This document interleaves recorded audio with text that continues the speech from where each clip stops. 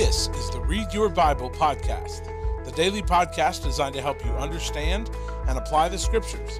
Nothing will grow your relationship with Jesus Christ more than studying the Bible for yourself. I'm your host, Drew Tankersley, and for the next few moments, I want to invite you to join me as we dive into God's Word together. We'll ask God to help us see what He wants us to see so that we can be who He wants us to be.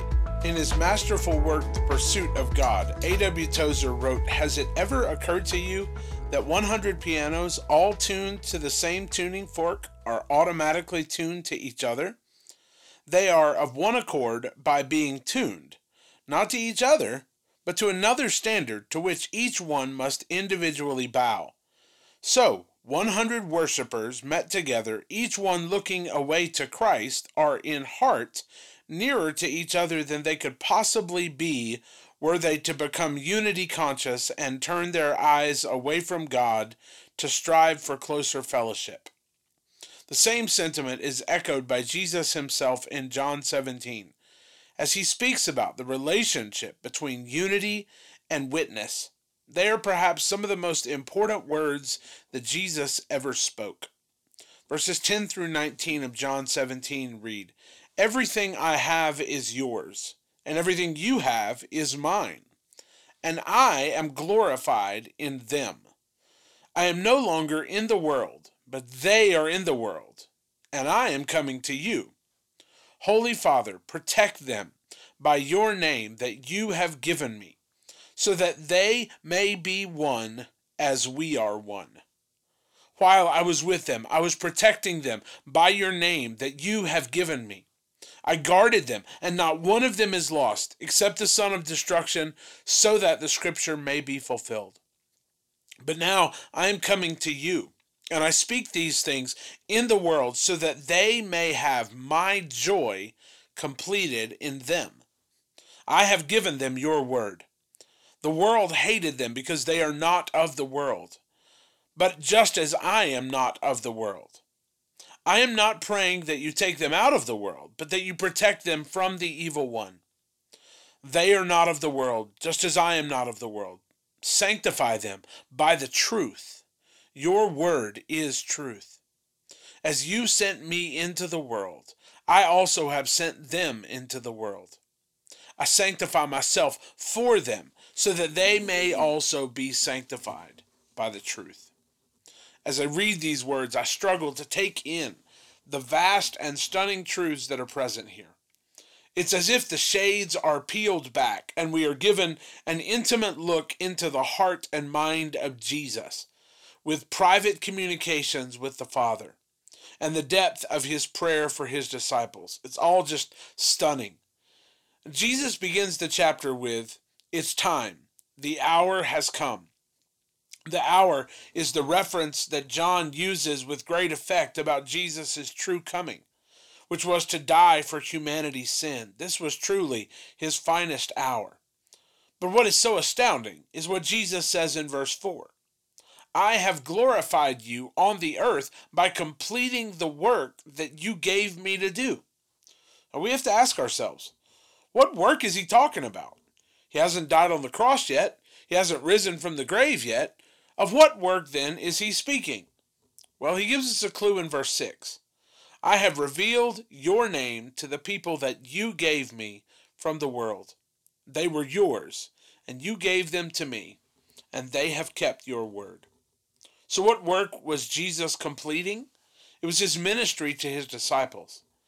Jesus' work that he had been given to do was none other than to reveal God's name to the people through his word. This calling is the ministry of discipleship. Jesus then displays that heart of discipleship for these men. He has to leave them to die on the cross, and his heart is not broken for himself, but for them. Jesus prays that God the Father will protect them. Now, what is he asking God to protect them from doing? He asks that God will protect them from self-destructing. See, Jesus knew that the greatest threat to their existence and an effective witness in the world was their own self-destructive nature. They were his message in the world, and he knew that message would self-destruct if left on their own. The group would fragment and break into factions and never achieve what it was supposed to be if they were not held together in unity by the Spirit of God Himself. And so he prays that they would be one, not just one, but one like the Father and the Son are one. Now, this relationship is astounding. Jesus and the Father were so lost in one another that it's difficult to find where one ends and the other begins. Jesus' life and ministry were so hidden in the Father's will and submitted to His wishes that it would eventually lead to His own death. Indeed, in just a few minutes, Jesus would pray, "Not my will, but yours be done." That would lead to inhumane injustice, brutal beatings, and a cruel cross. Why? So that the Father's will would be done, so that Jesus could give eternal life to everyone whom the Father had given Him. Jesus was protecting their unity while He was with them, but now He was going to die, verse 13. This level of complete submission and unity with the Father's purposes was the joy of Jesus. This pursuit was His joy, to fulfill the Father's will. It's where He found joy. He would say this several times throughout the Gospels. John 4, John 6, right from the beginning, this was His joy and purpose. Now He wants that joy to be completed in them. He wants them to know the satisfaction that comes from unity, not just with one another, but with the Father. Their horizontal unity physically with one another depended on their spiritual unity vertically with the Father. This is achieved only as they learn to submit to the Father's will, just as Jesus did. Jesus submitted to the Father's will, and this resulted in His joy. Now Jesus is praying that they will submit to the Father's will, and in so doing become one with Him, hidden in Him, lost in His purposes for them, and find the same joy that Jesus found in that submission. That submission would result in unity with the Father and with one another. You see, when we walk in rebellion, we will always walk in disunity. But when we walk in submission vertically, we will walk in unity horizontally. But it isn't achieved by us striving for that unity. It's achieved by striving to submit vertically to God's will in our life. This relationship is critical for our understanding about the relationship between unity, submission, and witness. You see, they're all connected. Jesus is praying that they would be protected from the evil one that would presumably try to attack them through the opposite of what Jesus had done. Jesus had found joy through submission and unity with the Father. And so the evil one would challenge them from within by promoting selfishness and autonomy, and thereby stealing their joy and destroying their witness. What then is the remedy for such attacks? How do we learn to lose ourselves in the purposes of God? How do we find the joy of Jesus completed or fulfilled in us? How do we achieve the unity horizontally that Jesus enjoyed with the Father? How do we withstand the attacks of the enemy? Well, He tells us in verse 17, "Sanctify them by the truth. Your word is truth."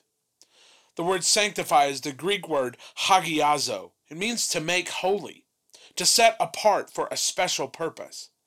Jesus is praying that He would set them apart for a specific purpose, to make them holy, to change them from what they were to what He knew that they should be.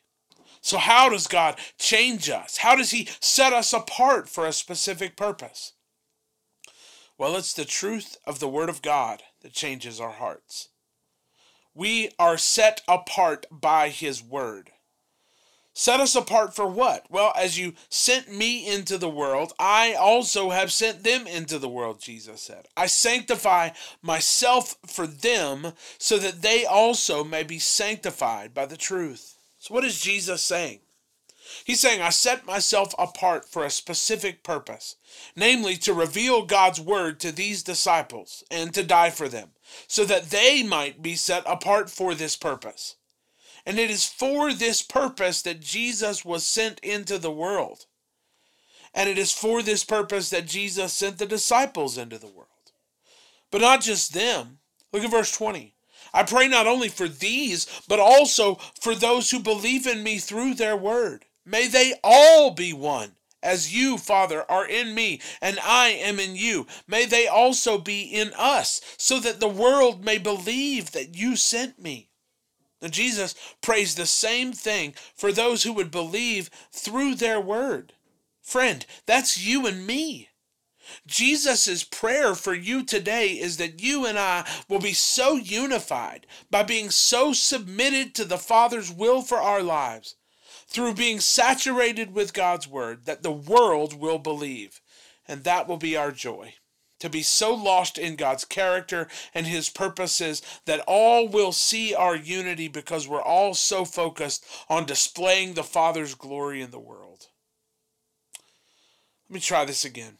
Jesus revealed God's glory, that is, the character of God, to the world. He surrendered his will to the Father's will at all cost, to display that Father's character in the world, humanly speaking. This display was his joy.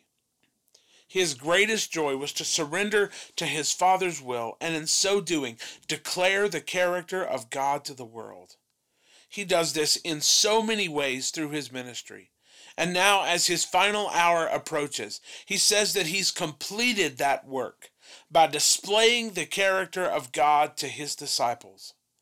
Then he prays for them that as he leaves, they will carry this glory, this character of God into the world, by the way that they live and think and act and respond.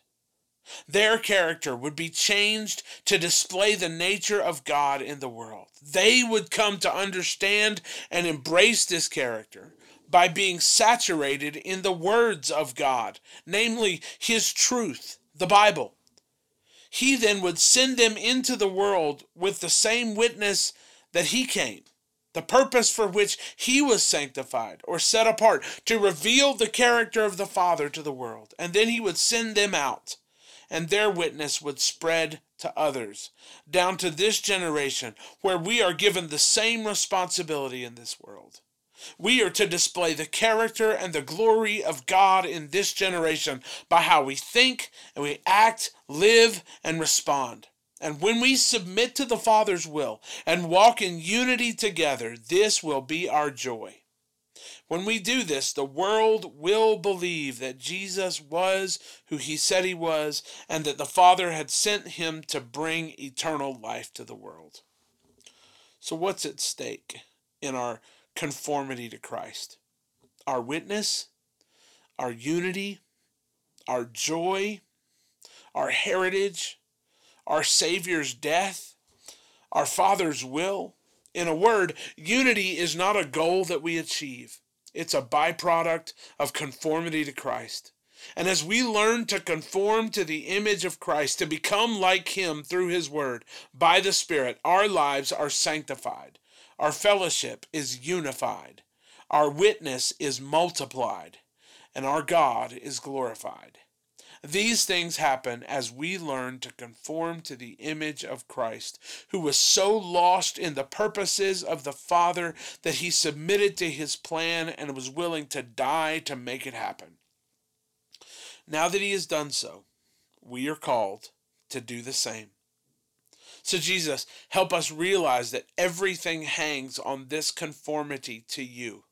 Our witness, joy, fellowship, and impact, they all depend on this transformation.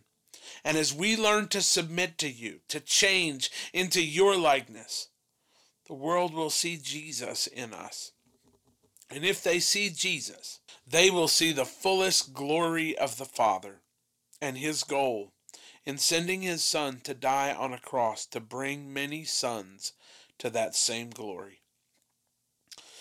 For in bringing many sons and daughters to glory, it was entirely appropriate that God, for whom and through whom all things exist, should make the source of their salvation perfect through suffering.